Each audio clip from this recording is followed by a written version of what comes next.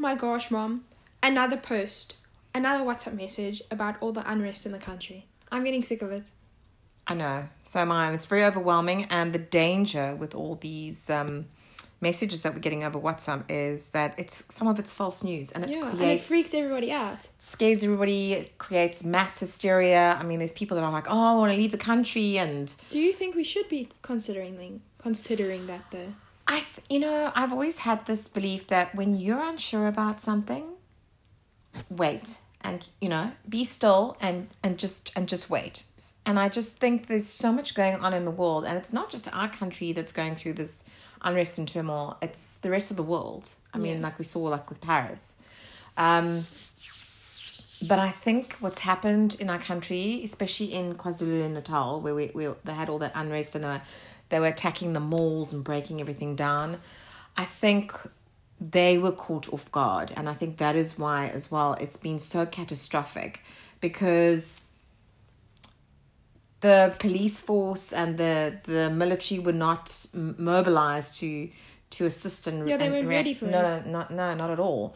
Whereas in Cape Town, because of what's happened to them already, we strategically are prepared because we've seen what's happened. Okay, so we've got all the necessary people in the right places on standby if, should something happen. The scary part is seeing it all happening and not being able to do anything about it. I mean, there's people out there, obviously, like you saw. Well, you feel helpless. No, you feel completely helpless. And I mean, like, there's no access, they've got no access to, like, just normal things, like electricity, being able to go to the bank, groceries. I mean, we saw the queues and everything where people had to wait for long time, And apparently it got so bad they had to send the army there. No, they did. They had to deploy it. And I mean, we've had friends. I mean, I told you, Jason and one or two other friends that actually phoned from Durban to actually tell us how bad it was. And that made me nervous because I heard the fear in their voices. But this is the time when you actually need to stay calm. And should we leave our country? I watched all of the hype and everything that's going on, and like we've had this discussion before where I lived abroad and I left for the very same reason so many people wanted to leave. Yes. And I lived in America for like 3 weeks and I witnessed a mugging and I literally stopped it. I remember we had told you the conversation and I was like, did I just leave the country that I love the most to witness this? I just think every country's got their things going on. And I just think with South Africa, we're a little bit I don't want to say far behind, but we're behind in the sense compared to the other European countries and like America. They've dealt with a lot of what we're dealing with. Okay. And we're still going through all that change. We don't have a segregation anymore. And what was worse for our country is it was in the Constitution. So our country just deals with it a bit differently to what the Europeans, and the Americans deal with it.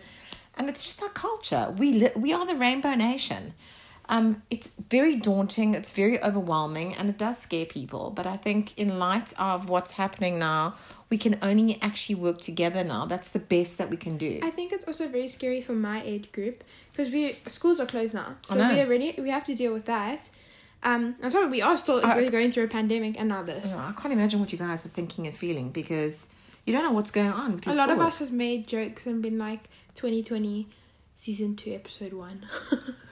Yeah, or like the apocalypse, like The Walking Dead. You know what? I'm trusting that in about 2 or 3 years' time, you're going to look back on this and go, you know what? I can't wait to be old and tell my kids, when I was your age, I went through a global pandemic. Don't do that. That means I'm going to be a grandma. I thought you want grandkids. Yes, but not yet. Just wait a little bit. But I think that you will just look back and think like, this evolved me into who I am. But we should be fine like after 20 odd years, right? I think we'll be more than fine. As people, we'll be more than fine. I think we would have grown from this experience and we would have made decisions for ourselves in our best interest, and you'll decide whether you want to stay here or not, depending on what you want to do with your life. On that flight to Greece. Well, if you want to go do Shirley Valentine in Greece, yes. But some people will want to stay in this country and fight for this country and help it we live develop. in a beautiful country. Yes, and there's also nothing wrong with people wanting to go abroad and wanting a totally different life. So everybody's choice, I think, is the right one, and nobody's got a right to judge. But it is more difficult for us in our country because we're limited with so much, and with a lot of things, not just the way things are happening with lockdown and schooling and the pandemic, but also job-wise, career-wise, everything's very, very different. Yeah. But I don't think it's something that you should be scared about because, when you allow fear to creep in, you make the wrong decisions. You become impulsive. So this is the time where people actually need to come together. Let your fears consume you. Yeah, that's right. And but it's great to see that South Africans already come together. Yes. And, I mean, look at that food drive that we got involved with one of our friends, Cash Ready, for Durban and all that. So I think that's amazing. Okay, well, I'm glad we had this chat. I'm glad. But I hope you speak to your friends about it. How do they feel about it? Kind of the same as me. I think our big focus right now is school. Because we're 16 now and we need to start thinking about, making decisions about your careers. Yeah. And it's a bit freaky because just before the lockdown happened, you guys were meant to write your exams. Yeah, we were supposed to write our papers and they got cancelled. And some people, obviously we don't know what's going to happen, but some people seem to think that schools are going to be closed longer again because the president is speaking on Sunday. So, well, with this third wave, there's been a huge increase in COVID cases, and we just don't know what's happening. So we just have to work together as much as we can. Yeah.